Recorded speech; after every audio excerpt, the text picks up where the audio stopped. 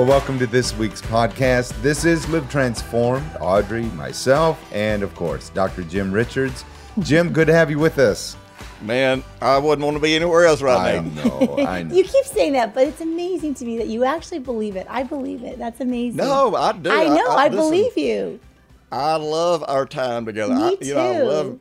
I love ministering with you guys. I've said this, I don't even know how many times, but there are certain people that bring out the best in me. Yay. And I'm better at what I do when I'm, with those people. Yeah. And you guys are at the top of that list. Yeah. Your wife, Brenda, thanks us. Yes. Yes. That's right. And we got to see your beautiful wife, Brenda, today. I mean, I wish all of you listeners, we love you so much, listeners, but I wish you could have seen, as we were getting started, we got to say hi to Brenda today. And it was morning time. And I was like, man, she looks good in the morning. Like, you seriously have a gorgeous wife, Jim. And she's so, I'm blessed. Fun and spunky. That's right. There you go. I like that spunky part. Oh, I know. She's sassy. I love it. All right. For those that would like, you can meet all of us, at the morning time. Yeah. Heart Physics Weekend coming up, Next Level Relationships. And so the information is on the website, and that is what? October 21st. October 21st. Thank you, Audrey. And I think it would be well worth it. We've already talked with several people that are making plans, that are faithful listeners to the podcast, coming from different states saying, I'm coming. Yeah. I've had a few people say, can you pray with me that I can get a roommate and some people to help me? And it's worked out. And the next day it's like, answer to prayer. So maybe you're one of those people that say, maybe I could never make that happen. Well, you know what? Set your intention and ask God. I just love that scripture where he says to ask him, just ask him and see what happens. Like, start to move in that direction, because we would love to meet you. I'll throw you in a little Greek lesson real quick, because I wanted one this morning. I was hoping for a Greek lesson. The word "ask" in the Greek New Testament is not an inquiry to determine the willingness. The word "ask" in the Greek New Testament is always asking with the assumption of the answer. Because if you know the promises of God, then you should never be asking without knowing the answer. You should never ask God for anything that you don't know the answer to, because you're not asking in faith. Yes. So, now there may be details about the answer, but does God want you to participate in something that helps you grow, helps you have a better marriage? Yes. Mm-hmm. Can God make a way? Yes. And the only reason in those circumstances that that God, and God's going to work on your behalf. So that's the thing. He is going to work in your behalf, in your spouse and everybody involved. But at some point, wisdom, if you're in a volatile situation, may say, okay, I have a sense that I just don't need to do this. Right. But the problem is not going to be that God's not willing. Mm-hmm. The problem is going to be whether, as you listen to the wisdom of God, whether or not it is the wise thing to do. Is it the wise thing to do at that moment? And am I presuming something? Because sometimes I really do presume. When I get wanting something, it can get a little bit into determination and like, you know what I'm saying? Like I get bulldozing through. And then when I start forcing something and I feel that force, it's like I turn a corner, I start forcing something, and then I have to check that wisdom gauge and think, okay, God, I have presumed that I need to do this, or this is the right thing to do, but I'm just going to go ahead and surrender that to you and say, Lord, is this wisdom? You know what I'm saying? Because I feel myself forcing it right now. Interesting testimonies that we get often will be, and of course this happens more with the woman and her husband giving the testimony than it does in reverse, because in the way our world is shaped, women tend to be a little being dominated by their husbands, Yeah. And but one of the things that's really interesting, we've had a lot of women over the years that their husbands, were kind of controlling, and they would not want them participating, coming to Huntsville and coming to these meetings. And there wouldn't even necessarily be meetings about relationships, just meetings about, growing in God, walking in love, those general things. Mm-hmm. And what's interesting is many times those very men that are resistant to it, because of the changes that take place in their wife, start actually encouraging them to come and participate in these meetings, because it makes such a dynamic difference in their marriages. It's so true. And because when you start actually trusting God and you're not as fearful, you just automatically stop controlling. And no matter how you do it, I mean, for years and years, and my tendency is to just control through my sweetness. We don't know we're controlling because I'm being so sweet about it, but it's still controlling because there's fear behind it. And we'll probably talk a lot about this at the next level relationships. But I can have the same action towards Bob from a motivation of fear or from wisdom. And so that is always the question. Am I doing this out of wisdom and out of love? Or am I doing this out of fear and out of some form of a need, you know? So it's interesting. Love it. All right. So that's coming up October? October 21 weekend? Yep. All can come. Yes. All right. Make the plans, make the phone call, and we'd love to have you there. All right. Today, episode 91. Episode 91. Let's talk about the Holy Spirit. Last week we talked about being filled with the Holy Spirit. Tell us what you're passionate about, the direction you're going today, Jim. Well, when we begin to talk about the Holy Spirit, the listeners are going to usually fall into one of two categories. They're either going to fall into a category where where yielding to the Holy Spirit was something that almost looked like a psychological breakdown. Yeah.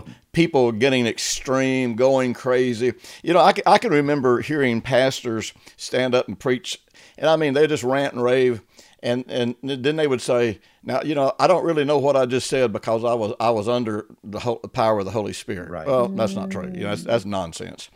That's just ranting and raving. But anyhow, so you got that group of people that if that's their paradigm, and then they try to convince themselves that there's something normal about that. Then you got another group of people on the other end that grew up in conservative environments that number one, they're afraid that if they yield to the Holy Spirit, they're going to look like those nut jobs over here. Right. But the biggest thing is they have no concept because that was never discussed in their environment. So it's kind of like you're describing two extremes. Well, it is. And almost any time we're speaking to any group about almost anything, those are the two. There's always these two extremes. And very few people have done the unique. And the unique is if you're following Jesus as Lord and you're a disciple, then you never throw anything away that's in the scripture because some denomination or some group has abused it and made it look foolish. But instead, you read it and just say, what would this look like in my life if I trusted this, if I yielded to it? When we had residential Bible school students, we still have a Bible school. It's just not a residential Bible school. But when we had residential Bible school students, in one of our classes about teaching people to yield to the Holy Spirit and follow the Holy Spirit, we would take them out into the community and they would minister to people. But it wasn't much, it didn't look like, your typical people minister on the streets. This kind of evolved out of how I spent my first 3 years of ministry, and that is out on the streets, just listening to the Holy Spirit. And when the Lord would kind of point out somebody to me, I'd go to them. And many times I would get what the Bible calls words of knowledge, where I would just see somebody and instantly know something about them. And I would just walk up to them and I'd say, hey, my name is Jim. And, I saw you over here and I just, don't want to bother you. But when I saw you, God spoke to my heart about you. And I would tell them what God had spoken to my heart. I'm telling you, their heads would almost blow up because it would always be something that was either had weighed on them their whole life or be something that just in the last day or two had, had emerged as a problem in their life. And like I said, the Bible calls that as much a word of knowledge. And so from that leading of the Holy Spirit, I'd get a connection to people. And then I would lead them to Jesus, and right there on the street. So when we would take our students out and do this type of ministry and just teach them to listen and pay attention inwardly. And here was our our motto, I guess, for teaching people to yield to the Holy Spirit. And we told them this every week was, remember, if yielding to the Holy Spirit, if you do it in church differently than how you would do it in Walmart, you're just acting religious. Whoa. That's just a really great. That was our operational, whatever you would call it, Well, it takes all mandate. the goofiness out of it. Well, it does, because, in a controlled environment where people are culturally taught to accept nonsense, you can go in, you can do crazy things in church, but these people have been taught sometimes that the crazier you are, the more of the Holy Spirit you're involved in. Absolutely. I've been through decades of that. The louder you are, the more extreme you are, the more powerful it is. Yeah. But the real truth is, you get somebody walk into one of those services off the street that hasn't been conditioned, they look at this and go, you guys are crazy. Absolutely. And they walk out the door. Well, like I say now, if you do it in Walmart, you're going to get put in jail. They're going to call the police. You're going to be arrested for being mentally unstable. So how do I listen to, yield to, flow in the gifts of the Holy Spirit in a way that actually works in real life? And both of those groups are so extreme that they have nearly no concept of what it might look like in real life. And so that's kind of always where I want to start when we start talking about our involvement with the Holy Spirit. Okay. Taking a look, Jim, at, and again, as we began today's podcast, we were looking at different times when the phrase being used, being filled with the Holy Spirit, being filled, and the idea and the concept of just an empty glass, fill it with more tea, just fill it with more tea. So every day, Bob watches me do that all day. Yeah, Audrey does it all day. But, everyone uses the phrase, because we're imperfect people, our lives leak. So we leak out the Holy Spirit, and so we can't contain it. And so we got to be filled again and again. So, right. That's the concept that people view. So you go to a camp meeting, you go to a church meeting, you go on the weekend, whatever, that you might be filled again, hoping that it'll last you all week long. No, you're right. That is the basic concept. That's a good point, Bob. That's a good way of looking at it. That's the way people see, and I need more because, my life isn't working. And so let's talk about that phrase, being filled, because it's used in different places, but it isn't necessarily the image that I'm giving, of being topped up, right. Being filled. But you were speaking about it has everything to do with yielding to the Holy Spirit. Yeah. One of the things that we have to start off with is when we were born again, we were baptized into the body of Christ. Now, the word baptism is a transliteration. And a transliteration is where they just take a Greek word and spell it in English. And the reason the reason we have a transliteration of the word baptism is because the Catholic Church stopped baptizing people the way it was done in the Bible, which is by immersion. And they started baptizing by sprinkling, and they really did that to cater to the wealthy, because the wealthy didn't want to humble themselves and go through the ceremony of baptism. A king or something, or royalty, they weren't going to do all that. So the word baptizo has always meant to fully immerse. And actually, it's a word used of ships that would sink at sea. Baptismo. They didn't have a little rain fall on them. They were totally covered over. So we are baptized into the body of Christ, which means that we really become, buried, so to speak, in Him. But likewise, Jesus comes into us by the person of the Holy Spirit. Now, if it's an immersion, And when I'm baptized in the body of Christ, it's not like just part of me gets saved and part of me is still hanging out here. You know, it's like, okay, my head got baptized and my head's buried underwater here and it's saved and it's doing pretty good. But boy, my heart's out there somewhere, my leg's out there somewhere. You know, it just gets into this goofiness of like saying you can have part of a person. Yes. So we're thrown into it. Now we may not yield to it, we may not trust it, we may not believe in it, but it's an actuality. Mm-hmm. So likewise, when Jesus came into us by the Holy Spirit, we didn't just get a little bit of him. Mm-hmm. As a matter of fact, you know, one of the things I hammer is we never have our standards set right as far as who we want to be as a Christian, what our lives could look like if our standard is anybody other than Jesus. If my standard of who I think I can be as a believer is the Apostle Paul, it's too low. Right. If it's the Apostle Peter, it's too low. If it's my favorite preacher, it's too low. My standard is Jesus. How did he live? You know, how did he conduct himself? What power worked in his life? All that kind of stuff. So, unfortunately, because we don't believe that Jesus was really a man, and we talked about that. Was it last week? Did. Yes, we did. Yep. Once I come to accept that he emptied himself and became a man, then suddenly he can be my model for everything. Yes. Well, in the book of John, I don't even remember where it is. It's early in the book of John.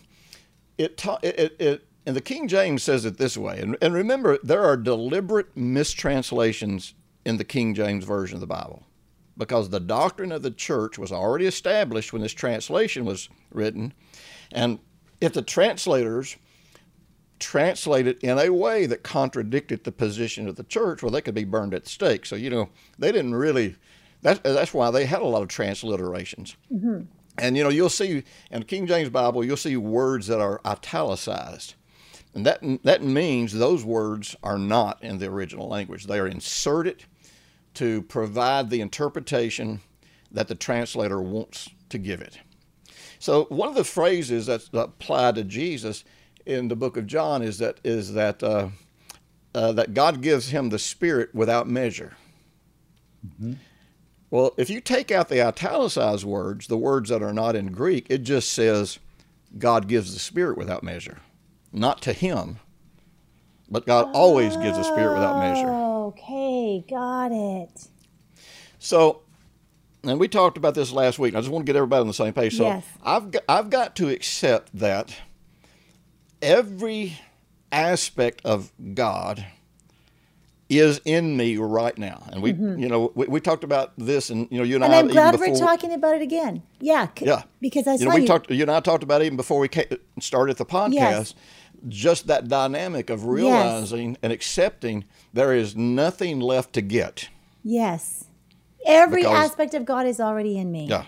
Yes. So people would say, if there's nothing left to get, why am I not healed? Right. If there's nothing left to get, why don't I have joy and peace? There is a concept that is just so overlooked.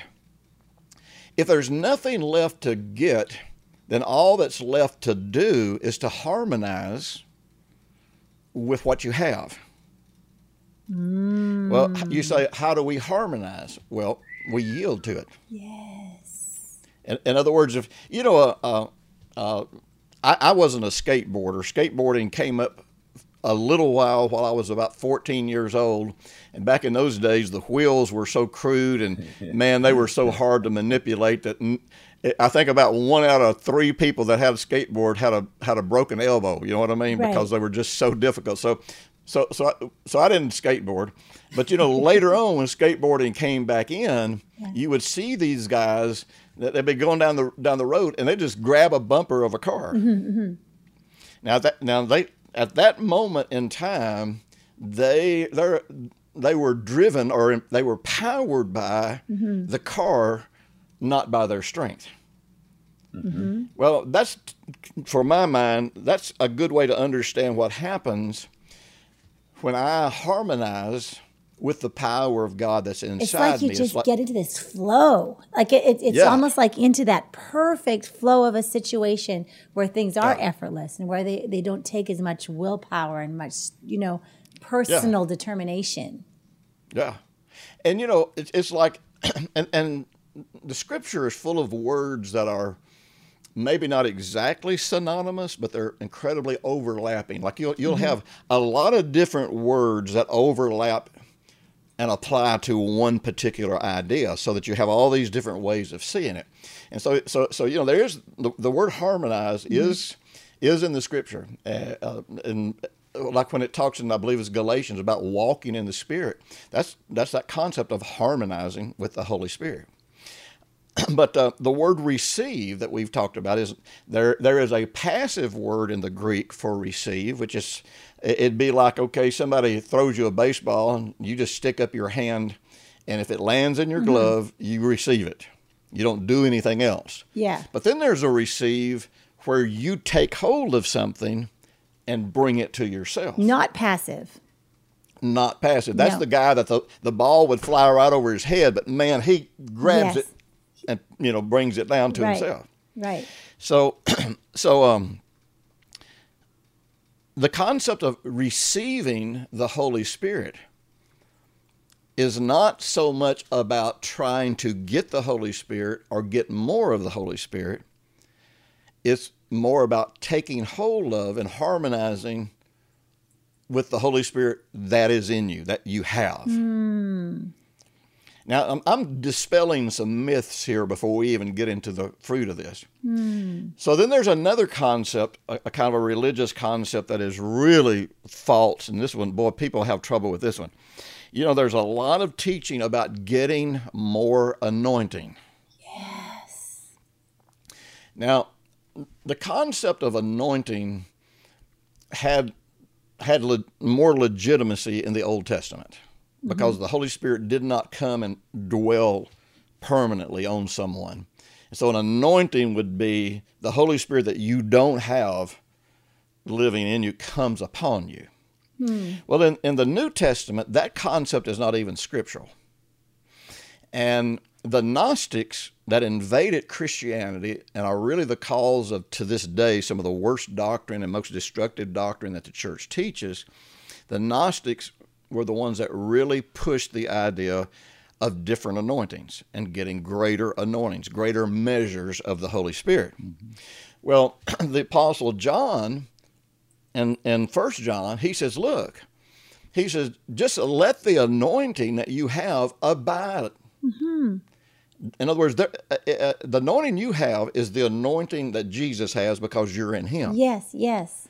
So there's only one anointing. So the question is, if there's only one anointing, Jesus is in me, I'm in him, so that means I am in his anointing's in me. So the question then is, why does it not work in me maybe as magnificently as it does in somebody else? Well, it's real simple. The issue is not getting more, it's yielding to, harmonizing, or taking hold of, however you would want to describe it, the anointing that you do have. It's not about getting more, it's about yielding more. Yeah, yielding more. So thus we have the concept of being filled with the Holy Spirit. And this is where we all started, and this will be the end of this particular rant, but this is kind of a long theological answer to the question that Bob presented. So being filled, the English word for being filled, is like Bob was saying, it's about topping off the glass, pouring more into the glass. But when you look at all of the places that the word filled with the Spirit is used in the New Testament, in the majority of them, you see that being filled with the Holy Spirit always produced the ability to do something, if you look at the context, to do something that you just couldn't do in your own strength. Like it would say, when the disciples were being persecuted, it would say, and being filled with the Spirit, they spoke the word boldly. Okay, right. Yeah. So a power worked in them that was greater than their own. Yes. Or, being filled with the Spirit, like Peter and John, whenever they were threatened with their lives for preaching the gospel, being filled with the Spirit, they did thus and so. Right. And and so the context always is telling you something about that word and something about what that word produces.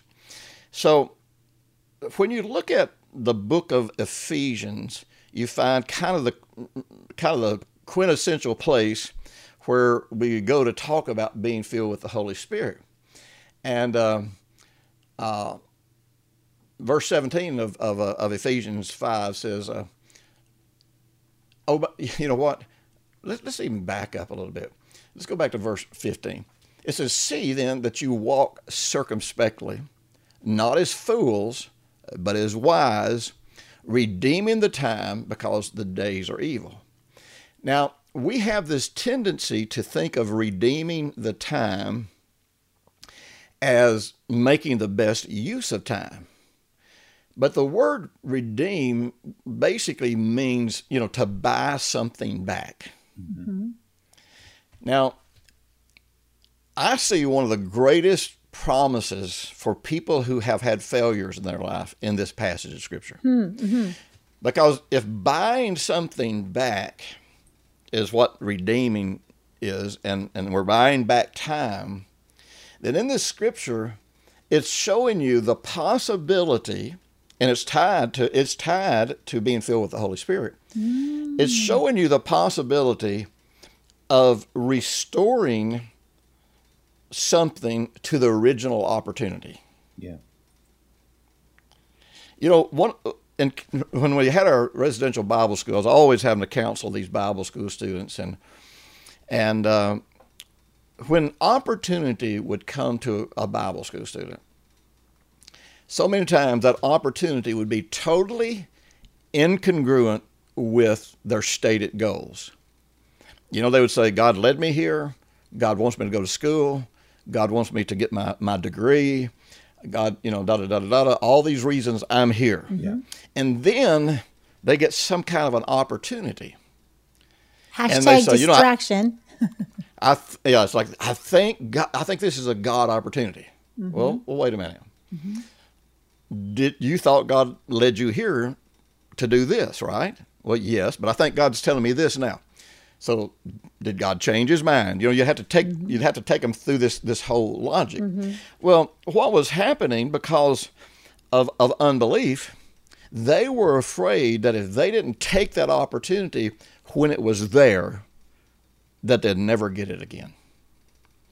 And my counsel always was, if you follow what you absolutely trust to be God's leading, and it's based on the Scripture, and if there's no guile in here, then the truth is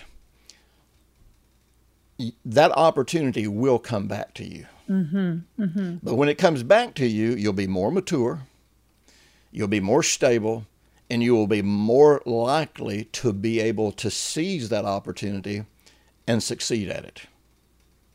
So he's saying, don't be fools and don't walk foolishly, but walk circumspectly. Well, if I'm being circumspect, then I realize that if I walk with God and if I trust God, every opportunity that comes and goes, I'm never missing an opportunity because I'm continuing to follow the path that God called me on. And if I will continue to walk with God, somehow, somewhere, that opportunity is going to come back to me. Mm-hmm, mm-hmm. And I'm going to seize it, and I'm going to seize it that next time walking in a power that's not my own. Do you know how much hope? This brings so much hope to our listeners. Like, think about this. Like, oh, I hope so. Yes, because the thing is that we've all had missed opportunities, or we all have regrets. We all wish we would have done something different, or we would have experienced a personal failure and wondered what we missed because of that failure, or those kind of things. We can do that. Yep. But this scripture is basically associating this concept with the Holy Spirit, because being filled with the Holy Spirit, they were able to do this. So what you're saying is, when we are being filled with the Holy Spirit, we are able to trust God for opportunities that was back to the restoration of what he originally planned for our lives. It's very exciting. Yeah, I think it just gets bigger and bigger the more you think about what all that means. Yes. To redeem the time, to buy back the time. You know, I tell people this with their kids. You know, people will come to me and it's like, man, you know, they'll tell me this. You know, I was a disaster raising my kids. Sometimes it'd be because they were in sin and they got their kids using drugs and drinking. Sometimes it'd be because they were mean and religious and judgmental and turned their kids against God. Mm-hmm. And I'm like, you know what? You can buy that time back. Mm-hmm. Now, you can't buy that time back trying to force it. You can't buy that time back trying to push it, and you're not smart enough to figure out the strategy. Mm-mm. You can buy that time back by every day yielding to the Holy Spirit.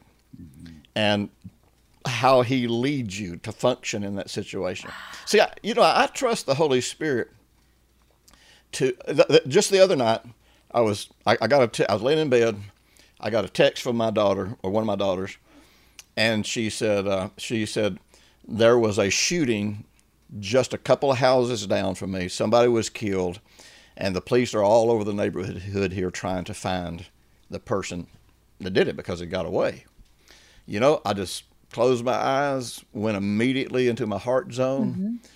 and I thought about my daughter, and all I felt was absolute peace. Hmm. And I just said, Father, and trust. And I actually just spoke these words. I said, no harm, peace, mm-hmm. and that was it. That was my whole prayer. Yeah. And so, I just texted her back, and I said, don't worry, you're not in any danger. Right. Nothing's going to happen to you. Mm-hmm.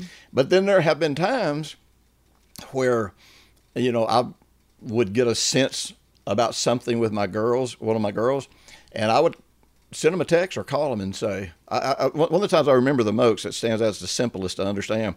One of my daughters was going to work one night. I've told this story on here before, and there was a place where the employees were supposed to park. It was in a shopping mall. And that place where they made the employees park was out of the way, and it was dark and all that kind of stuff. And I called her at work, or before she went to work, and I said, don't park in the employee parking tonight. Just even if you have to lose your job over it, mm-hmm. park somewhere else. Mm-hmm, mm-hmm. So she parked somewhere else. Well, that night, there was a guy attacking women and robbing them, and, could have gotten molested. Who knows where it could have gone. And robbing women, mm-hmm. employees that were coming out as they were going to their cars. Wow. See, I want the Holy Spirit involved in how I raise my kids. That doesn't mean I'm going to do everything right. But you know what? He can buy back the time, and he can, through his manifestation of his gifts and everything, we can recover any losses. Mm-hmm. So this thing just, to me, this is one of those things you could preach a month about, just buy back the time. And preempt every sentence with, because they were filled with the Holy Spirit, this happened. Yep. I mean, it's because they were filled with the Holy Spirit. Like, that's what I've really heard today. Absolutely. Because it was having that ability to do something you could not do in your own strength. That's the biblical word for being filled. That, it's not being topped off. It's just that special ability that you can't do this. It's not logical to be able to replace time or redeem time. But you can. I love to tell the story about, as a musician, before, when I got saved, I was in a deal with some pretty serious drug dealers. And so when I gave my heart to the Lord, I knew I couldn't fulfill my end of the deal. Right. And so, these were not the kind of people that you just go to and say, I've changed my mind. Yeah. It just didn't work that way. And I'm really sorry I owe you money, but let's just let it go. Yeah. You don't mind, right? I mean, it's for the Lord, Yeah. So in order for me to pay out my debt to these guys, I had to sell everything. I mean, I sold my van. I mean, it put me on foot. I didn't even have a vehicle to drive. I sold all of my musical equipment, and one of the things that I sold was a 1954 Gibson Les Paul. Well, 1954 Gibson Les Paul, today would be worth thousands of dollars, and even back then, it was worth anywhere from $1,500 to $3,000, mm-hmm. which was a lot of money back then. That'd be equivalent to about $10,000 now. Right. And so I sold it for $400. Wow. I just had to, I had to buy my end out. And so, I paid my way out. And when I sold it, I just said, Lord, this is like the favorite guitar I have ever owned. And I just said, if you can, and I didn't know anything about this principle at the time, but I just said, if there's any way in the future you can bring one of these back to me, I sure would appreciate it. And that was it. That was the end of it, because it was a big sacrifice. Yeah. You know what I mean? Yes. Well, hanging on, actually, it's standing right here beside of me. Wow, this that's right here it. I wish everyone could see what we're looking at right now. 55 Les Paul. Wow, And it's beautiful. it came back to me for free about 30 years later. And and if I'd have gotten it before that, I'd probably end up selling it again for ministry needs or something. But the emotion of that is real, because something touches it in your heart, and like that is something that Jesus knows about Jim that's really precious, and something about your heart, about your heart's desires, and it's just amazing. See, if you know that the time and the opportunities can be redeemed, you never get into greed. You never get into selfishness. You never get into trying to force it, because it's like, I don't have to worry about this. This is going to come back to me at the right time. But anyhow, verse 17. So he says, therefore, do not be unwise, but understand what the will of the Lord is. Man, I'm telling you, how many thousands of people have asked you or said to you, yeah, I just don't understand what the will of the Lord is for my life. God's will. I wish they would do anything to know God's will in their life. Well, here's one of the basic things you can know about God's will. If you've given your life to Jesus, don't be drunk with wine, in which is dissipation, but be filled with the Holy Spirit, speaking to one another in psalms and hymns and spiritual songs, singing, making melody in your heart to the Lord, giving thanks always for all things to God the Father in the name of the Lord Jesus, submitting to one another in the fear of God. Now, if my life is about being instead of doing, if all the doing just comes out of being, then if I yield to the Holy Spirit, I become this person. Because the Holy Spirit doesn't make you do anything. He empowers you to be whatever it is that the Word of God says you can be. Now, so if I become this person, this what I call an infectious person, I am infectious with with joy and happiness and thankfulness. Man alive, people just don't understand. Those kinds of attitudes become the magnets and the door openers for everything you want in life. Yeah.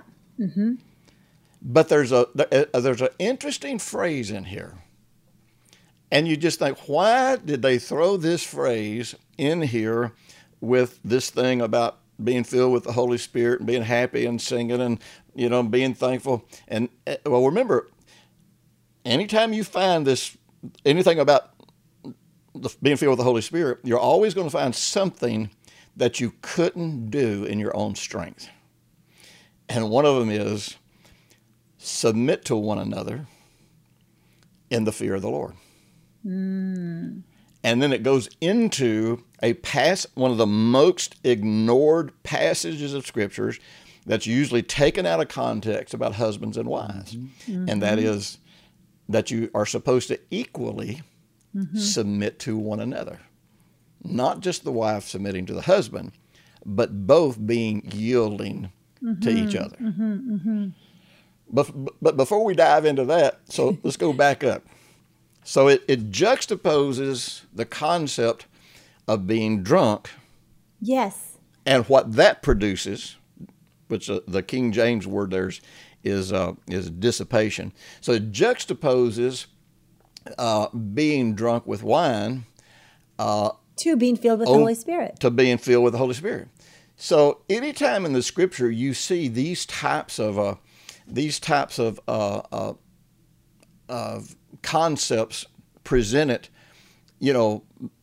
back to back or one juxtaposing against the other, you realize that it's you're getting a concept. It gives you a way. It'll give you a concept you understand to grasp a spiritual principle that you don't necessarily understand. So the word yield, when you start looking at it, the word filled with the Holy Spirit, when you start looking at all the ways that it's used, and you look at the context, and so we're looking at the context of, okay, there's something about being filled with the Holy Spirit that is just like being drunk with wine. And they both produce something. The wine produces dissipation or being kind of uncontrollable, or getting into excess behavior. Or having filters. Yeah, being filled with the Holy Spirit gets you into a certain type of excessive behavior. That excessive behavior, though, is thankfulness, worshiping, acknowledging one another, and the capacity to submit to one another, to yield to one another. So being drunk is being under the influence. So being filled with the Holy Spirit, and this is totally in line with the understanding of the Greek word, is totally in line with the context of how this is used throughout the New Testament. Being filled with the Holy Spirit is about being under the influence. Well, since we are free will individuals, that means we have to yield to an influence that's already present. So the best way to understand being filled with the Holy Spirit is not getting more of the Holy Spirit, but yielding to the influence that we realize in our heart is the Holy Spirit. That was a long way to get down to that answer, wasn't it? No, but it really brought clarity. No, and I think for the listener, I know I'm really, really hearing all of this, but I want to throw another concept in here, Jim, because I think this would be a good place for this, because yes, it's a yielding to the Holy Spirit that's within, but then there's also the influence of the Holy Spirit cascading or falling upon. Yep. Okay, so it's not an either or, it's an and both situation. Right. And so in Acts chapter 10, with Cornelius there, at the end of the chapter, it speaks about, they were hearing the word of the Lord being preached, and the Holy Spirit, cascaded down upon all of its listeners. So there's a place where there's a yielding, to the presence of the Holy Spirit. Can I say in the atmosphere, or am I even saying that right? Well, I think I don't think it's about saying it right or wrong. I think it's about just finding the concept that makes sense to the person. Yeah. You know what I mean? Yes, I do. Models, just like being drunk with wine, golly, in religious communities today, they would consider that taboo to compare being in the Holy Spirit, this holy thing, to being drunk. So I think you're presenting an absolutely correct concept. I wouldn't understand it totally that way as much as I would think about that which is on the inside permeating to the outside. Mm-hmm. So if you tell me if I'm supporting what you're saying, because I'm trying to.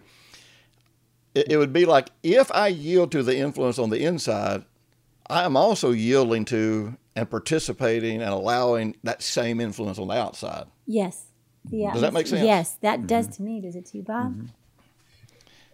I guess the thing that I'm kind of getting at is a lot of people want to kind of step into the things of the Spirit.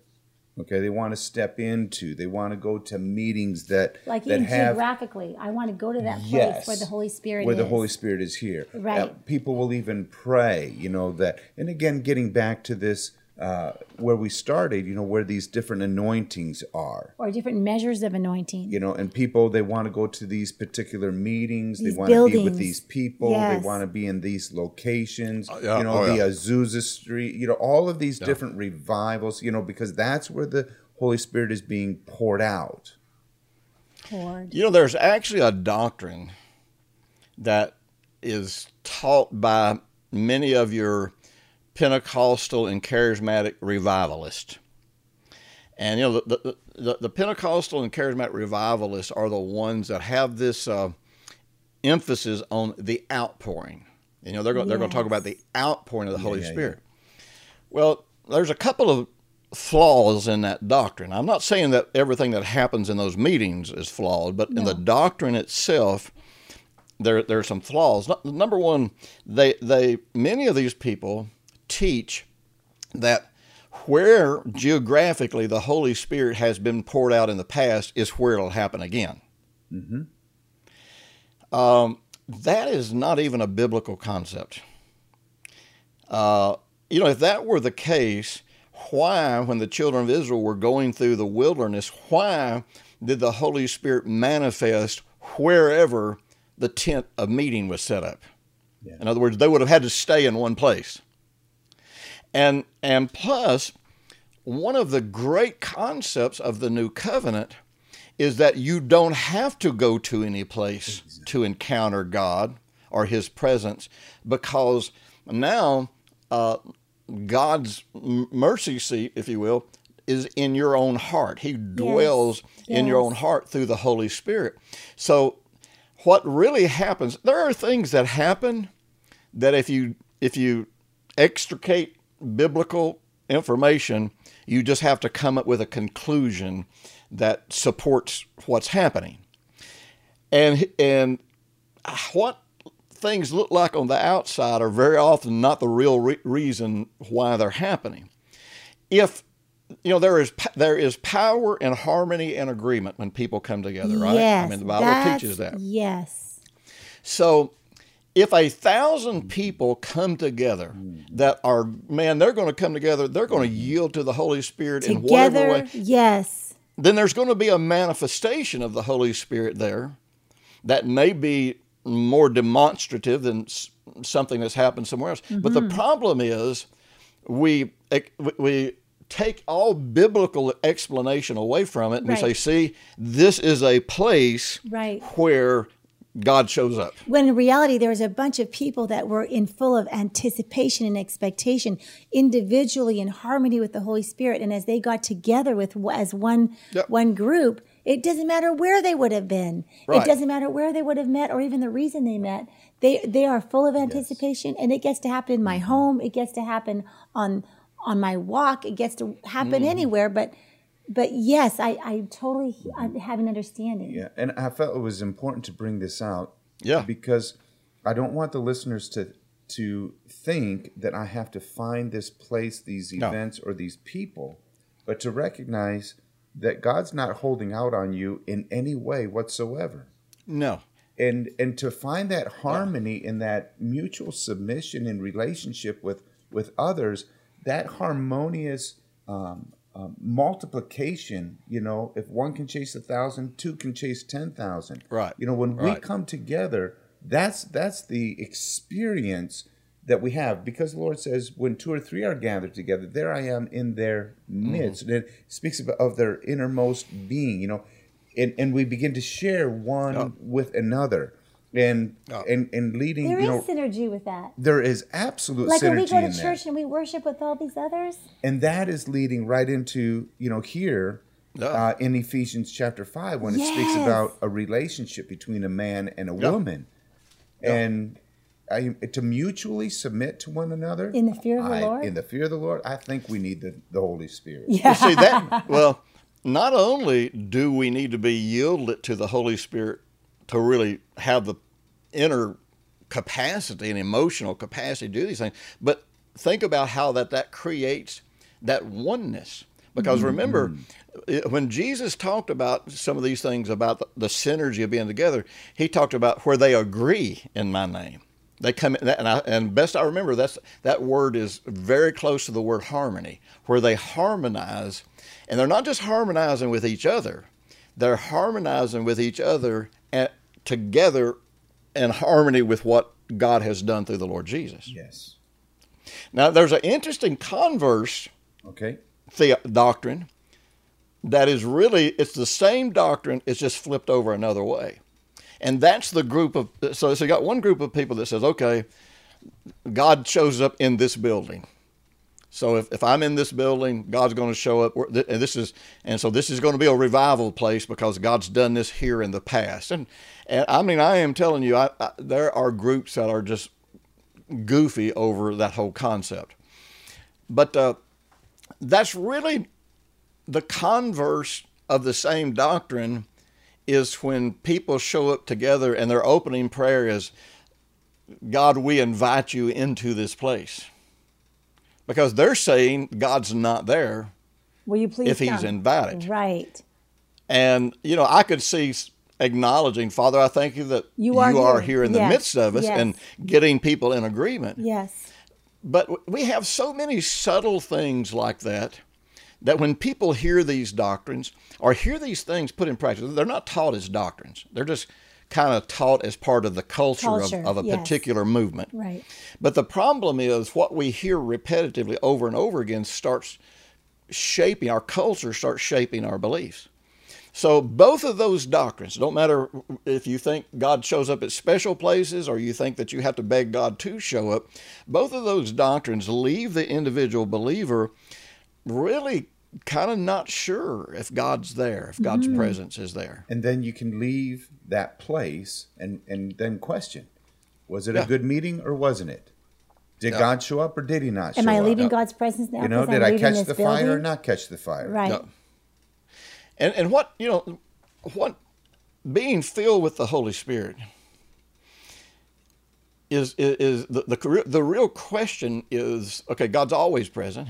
If I'm there, God's there. That's the way I look at it, And it doesn't matter where, and you guys know, I've done these jungle crusades, man, I'm telling you, where you were in dangerous, horrible places surrounded by witch doctors and communist soldiers that want to kill you and all these kinds of things.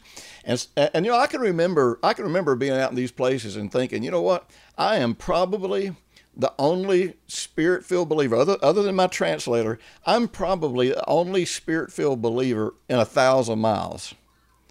And so, there has to be that sense that God is here because I'm here. Exactly. And God is here in just as great of a measure. As great of a measure, with me being there by myself as he would be if there were 1,000 of us here. We might have more confidence if 1,000 were here, but I'm here and God's here. And so the whole idea, the real question is not, is God here? God's here because we're here. The real question is, do I recognize the influence of the Holy Spirit enough in my life that I confidently yield to whatever it is that he's going to be seeking to manifest in that situation? Mm-hmm. And it goes back to our parenting, caring and loving for, our family. Yeah. Mm-hmm. It goes back to, how we treat our spouses. It goes back to how you treat your neighbor. Mm-hmm. If yielding to the Holy Spirit isn't influencing your day-to-day decisions and choices and giving you the empowerment, that you could live in harmony, that you could live in peace with one another, that you could bring righteousness, that you can bring mercy, be the influencer, that you could, to be able to walk in mercy rather than in judgment. Because I'm filled with the Holy Spirit, I get to walk in mercy and be clothed with tenderhearted mercy because of the Holy Spirit. Right. Like, this is not something I by will put on, but because of the Holy Spirit, I could be clothed in tenderhearted mercy and patience and gentleness. I'm re-recording a series that I first taught in 2001 that couples with my book, How to Stop the Pain. Mm-hmm. And man, you guys know that book is all over the world. We have not only do Christian counselors and Christian psychologists use that book, but literally secular psychologists use that book in their practices. Wow! And it's one to me. It is the quintessential instruction manual for getting over the pain of the past and avoiding new pain in the future. It's an incredible book. And one of the great teachings that Jesus gave, I talk about in my book, How to Stop the Pain, is when he taught about forgiving other people. And so they must have been mad at somebody because they came to him and said, "Look, how many times do we really have to forgive somebody?" And they, like one time, Jesus is like, no, you know what? If your brother sins against you, 70 times. I mean, I think they got up to maybe 7 times, when they were kind of bargaining with him almost. No, if he sins against you 70 times in a day and comes back and asks you, to forgive him, then you forgive him. And so it's really interesting. They went into self-justification mode, and they asked one of the stupidest questions in the Bible.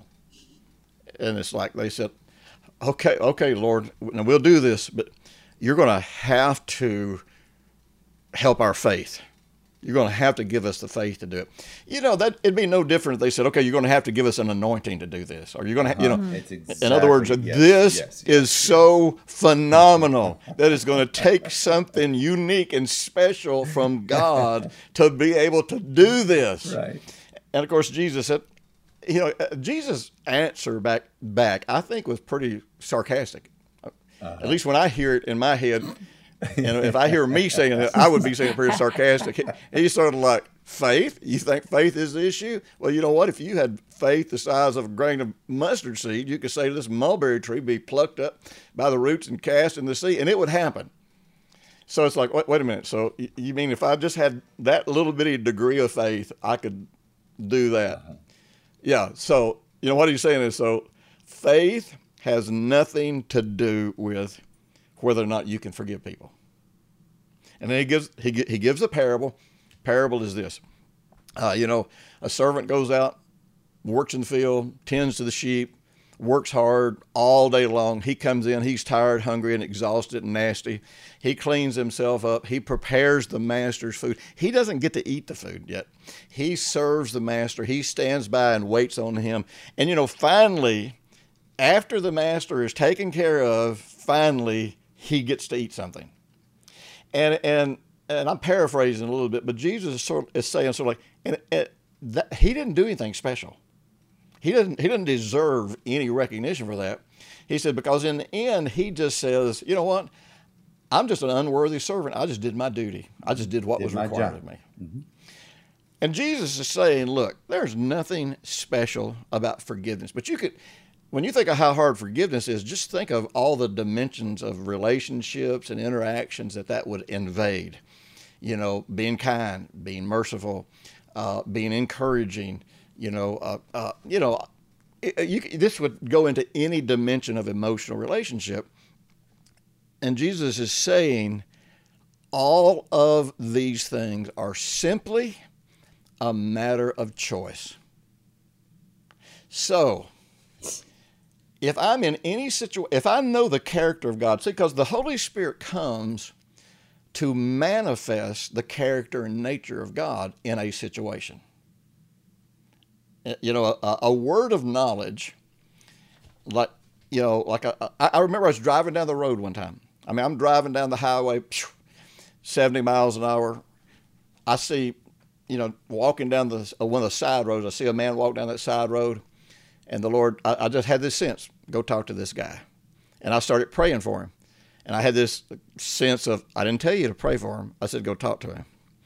So I turned around, go back, drive down there. And it was a young black man, and I'm sure it made him nervous, me pulling in there. And I stopped my car, got out of the car, and I said, listen, man.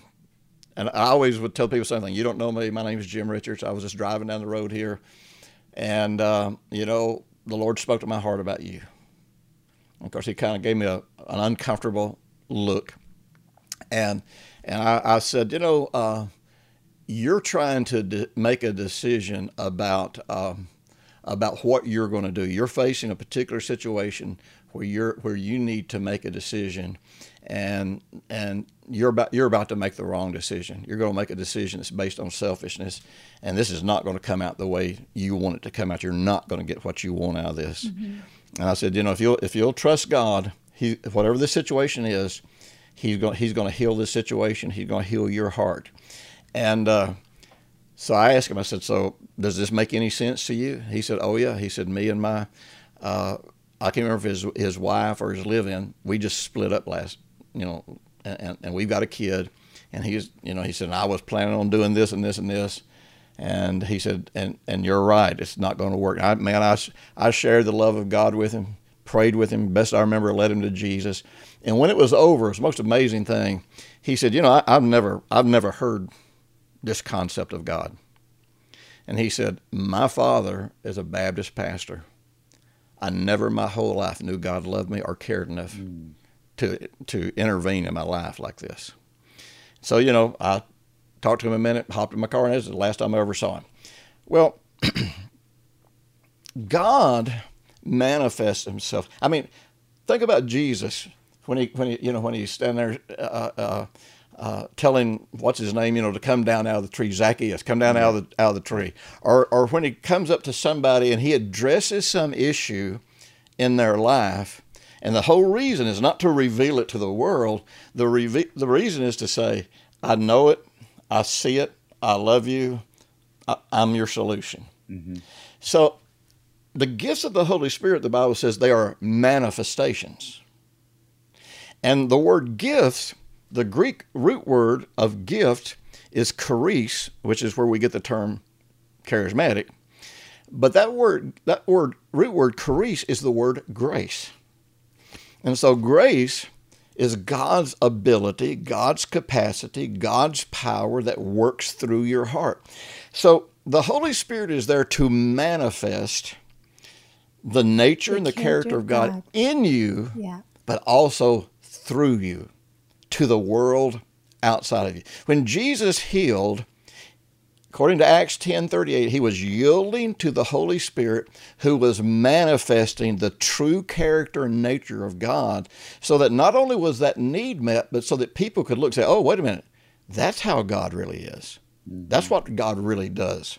He doesn't, these sick people are getting healed. He's not telling them that they're sick because of how evil they are. He's really showing that regardless, God loves them and God wants them healed. So when we yield to the Holy Spirit, we're going to always inwardly experience and outwardly express some characteristic of the nature, the life, the love, the power of God.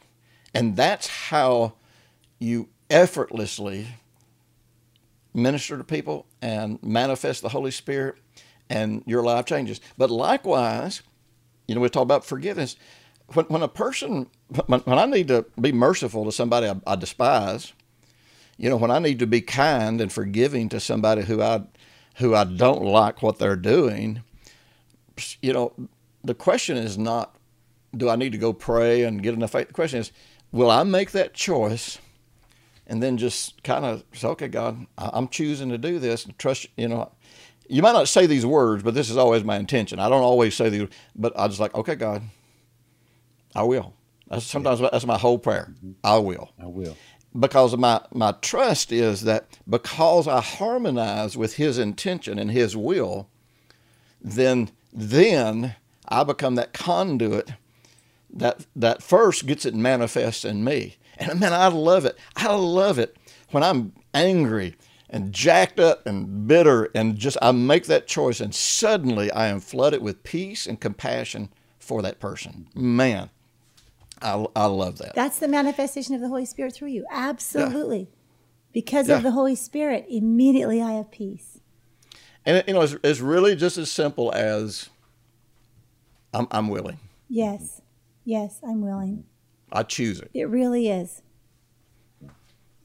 When the Holy Spirit, one of his things that he does is he manifests the character of God in every situation, in us and then through us. Mm-hmm. And when that happens, needs are met and people experience God's love, and we will always inwardly experience and outwardly express the nature and character and power of God. Mm-hmm. And that's when life becomes effortless. These past few episodes have been absolutely essential. And I think that today has, I hope for you, listener, has just really helped you, in understanding and just kind of taking away the weirdness, that has surrounded the Holy Spirit, and the Holy Spirit working in and through your life. And I hope that you can just far more just relax, and just relax into it. Yeah, just relax into Yield to it. That's it. To the influence. Get under that influence. And another thing I loved about today, Jim, if there's nothing left to get, if the Holy Spirit is completely in me, then all that's left to do is harmonize with what I already have. And what? See, if I drink enough wine, the only outcome is that's sure is I'm going to get drunk. Yeah. And then when I get drunk, I'm going to manifest who I am more exuberantly. Yes. And that's why that model is used, because if instead of getting under the influence of wine, I get under the influence of the Holy Spirit, then one certain thing is going to happen. I am going to have this sense.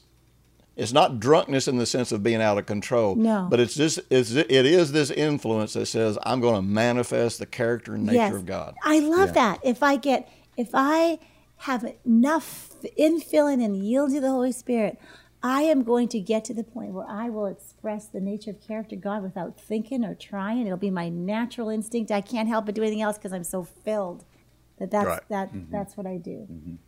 I know we've gone a long time. It's all right. It's all good. Yes. However, I do have one story. Okay. And it's this, on the farm, there was a well, and at the well there was a pump, and next to the pump there was a bucket. And the first thing that you would always do is once you're pumping waters, you'd refill that bucket, because that bucket was used to prime the pump. So during the day, the seal, whether it be leather or canvas, it would dry out, and if you can't get that seal to prime that pump, you'll be there all day long trying to get water out. And so that's the way I see that when we get together as believers, when we come together in meetings and when we sing songs, when I personally have my quiet time, my alone time with the Lord, I meditate, I'm out walking, whatever it might be. You see, that's when I'm priming the pump. Yep. And what is within begins to come out. That's true. And so it's important. That's so good, Bob. Yes. That we be with one another, that we have these conversations with each other, that we worship, with one another, that we pray with one another, because a lot of times we're priming the pump. And a lot of times we think it's about, the water in the bucket. No, it's just us coming together so that what is been deposited can be released. Yep, absolutely. Good. Ooh, wow, thanks so much, Jim. You're always so just full of wisdom. So much fun. Hey. And so much fun. Wisdom and fun. And fun. All right, just for your reference, this is episode number 91. And believe it or not, we have plans to also do an episode number 92 next week. That's right. All right. Hey, everyone, enjoy your week. Thanks for spending time with us.